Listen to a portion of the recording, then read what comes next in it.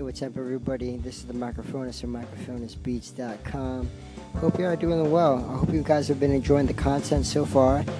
So far, I was able to interview quite a number of artists and creatives, onto the show so far. So, hope you guys really like the bite-sized pieces of content that I've been given. I really want to continue doing this. I'm going to continue, bringing in my mic and bringing in my phone and going to these events, interviewing different people, and really just trying to give people a platform to share their story. I wanted to give my thoughts on the Ripple Effect show. So, as all of you guys know, I did a beat set, and it was freaking awesome. It was new music that I was playing.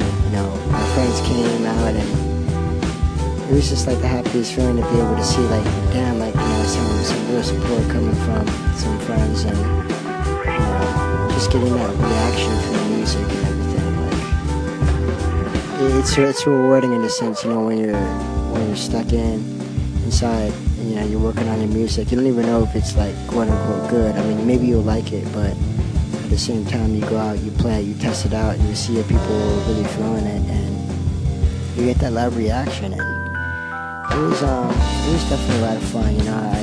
I got to give a shout out to JMKM and Production Culture, and also for Heartbreaker, for putting together the show. It was really awesome. There was a good little turnout, and it really felt like being at a boiler room set. Except me and a couple of homies who were on the roster. So most of the producers I didn't know.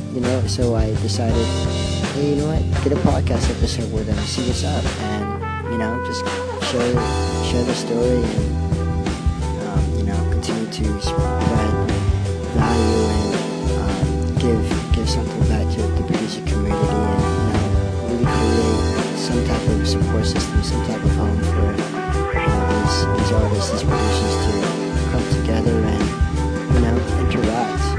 And I really love the idea that I could take my iRig microphone with my phone and my Anchor app and produce content on the fly. It's really great as a networking tool. That's what I've been finding, and it's just something that's memorable. It's a personal experience. And, I get a high from just hearing people talk about their art, their early beginnings, things of that nature. So I just got home. It's nearing 1 a.m. in the morning, and I'm pretty freaking tired. But I hope you guys enjoy it. And those are my last thoughts on the Ripple Effect show. So more to come. I plan on trying to do more events and more shows, and just little things here and there throughout the year, and while continuing to work on the music.